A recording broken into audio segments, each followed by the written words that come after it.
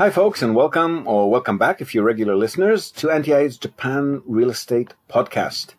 Apologies for the slight delay in publishing this week. I've had the distinct displeasure of turning on my PC a few mornings ago, only to find a message informing me that it will need to restore itself, of course, deleting everything on it in the process.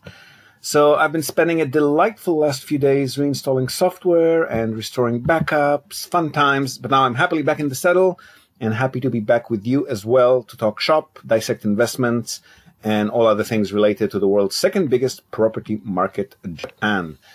Now, as you may recall, we've also had a seminar in Fukuoka City last week.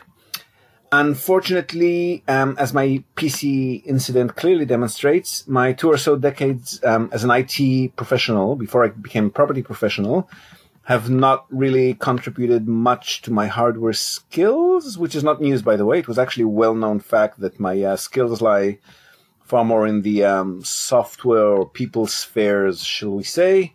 But how shall we put it? Not the world's most proficient hardware engineer.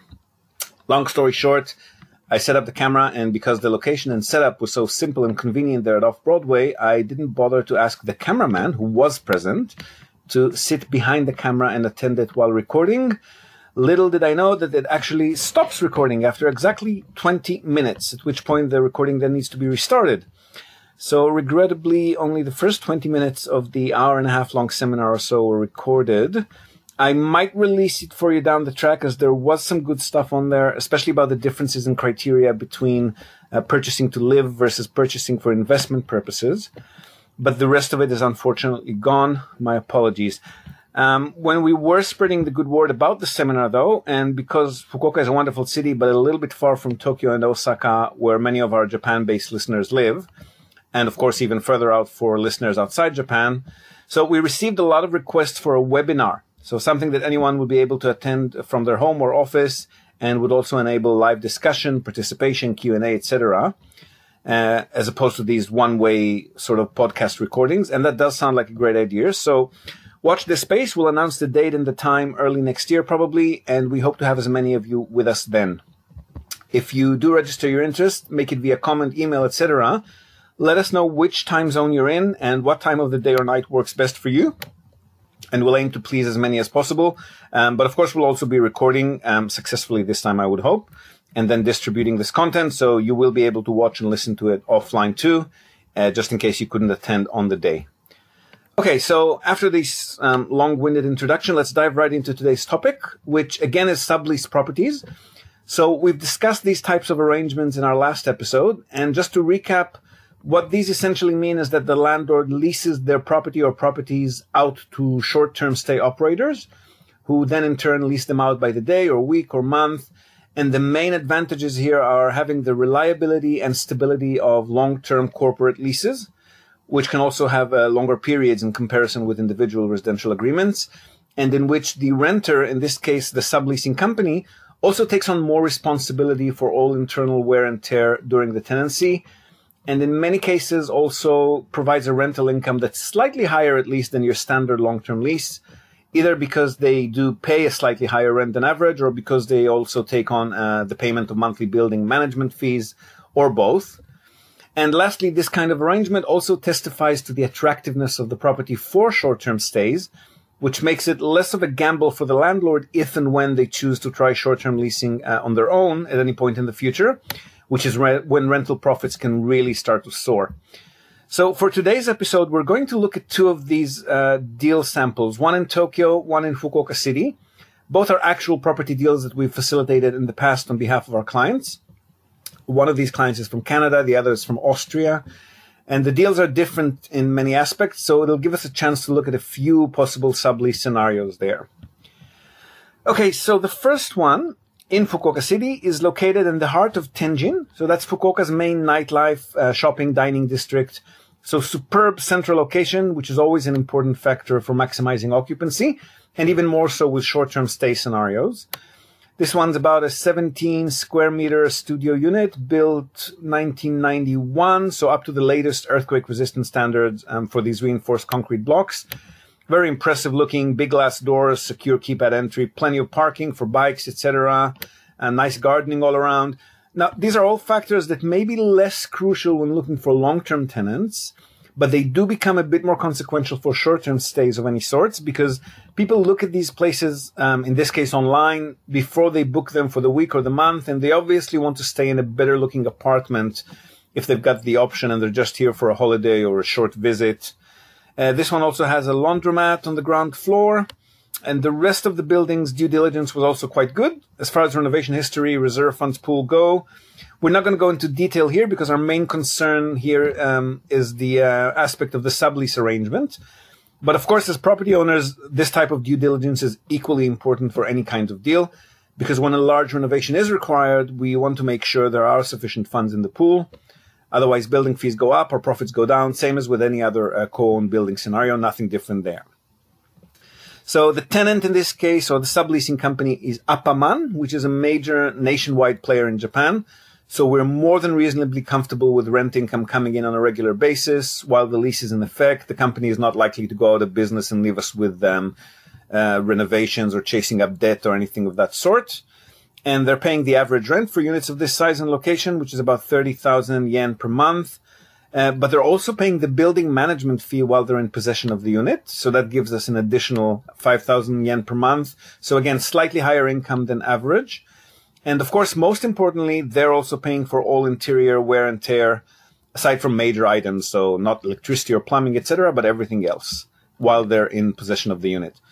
Their lease is in place for 3 years, rolls out automatically. But our buyer, who is interested in maximizing rental income, is already planning not to renew that lease when it expires in about a year and a half's time, because they do plan to take on short-term monthly leasing on their own.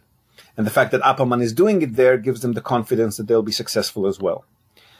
The price for this property was 3.5 million yen, so just over 30,000 US.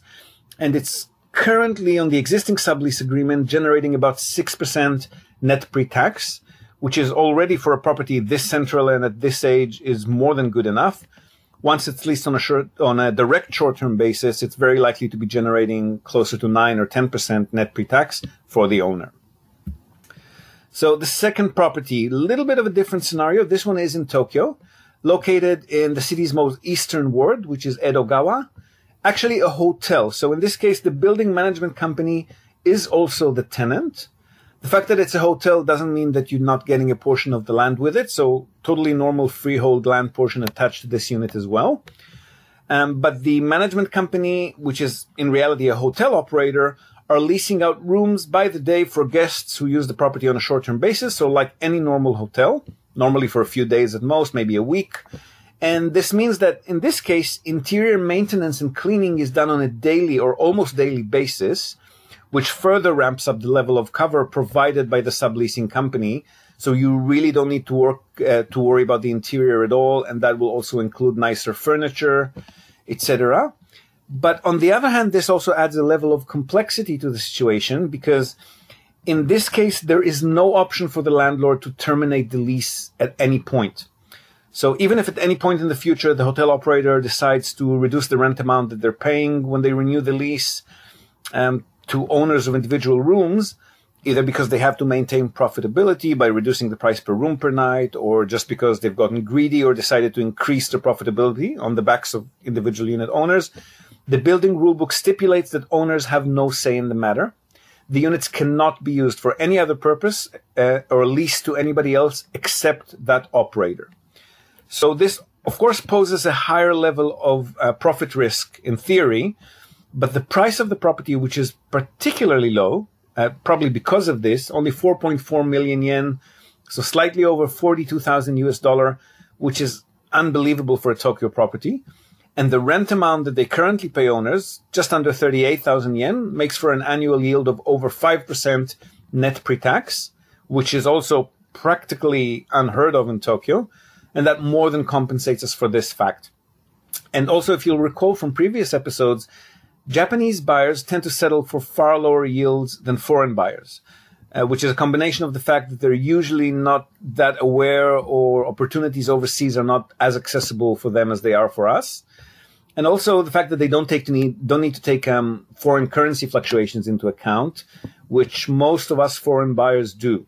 So that means that even if yield drops, because building fees have gone up or rent has gone down, there's still very likely to be a willing local buyer who will be more than happy to take the property off the owner's hands at any point in time. Not to mention the fact that if anywhere in Japan gains in value, Tokyo is it. Now, the building's renovation history in this case as well, quite robust, as you would expect from a hotel, which needs to attract guests and probably faces some serious competition in the area. It was built in 1988, so slightly older than the Fukuoka property, but still 7 years into the Reformed Building Standards Act. And in this case, the buyer, who was far more interested in a safe and stable property in Tokyo rather than any potential future income hacks and so forth, was more than happy to greenlight the deal. And as expected, there have been virtually no hiccups anywhere along the way. The hotel takes very good care of the place. Rental income comes in regularly and as reliable as clockwork, which is exactly what he was aiming for with this purchase. Also, as the 2020 Olympics approach, domestic international tourist numbers increase, demand for hotel rooms in Tokyo becomes higher and higher. So he's also very likely to be able to sell it at a very handsome profit if and when he decides to liquidate close to the Olympics. And, then he can put his funds to work elsewhere on some other potential project with maybe higher yield, higher risk levels. In any case, he's very unlikely to run into tenancy or income issues at any point, nor is he likely to find it difficult to sell if he chooses to do so at any point in the foreseeable future.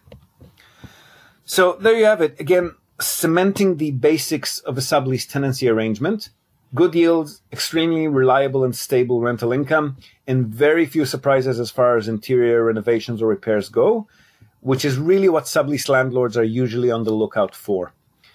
It is possible as well to purchase well-located central properties in all of Japan's major metropolitan centers, as long as the building is not too old and looks attractive enough.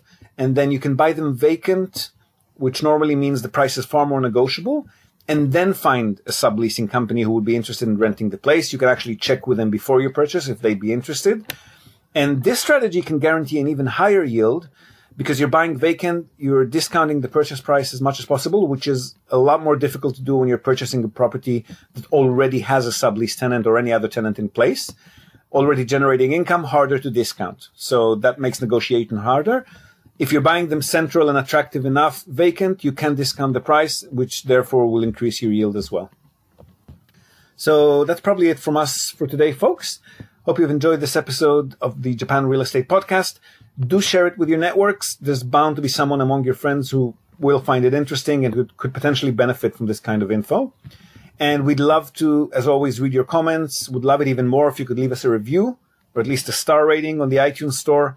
Love hearing what you think, and this helps us reach even more people who can benefit from this content as well.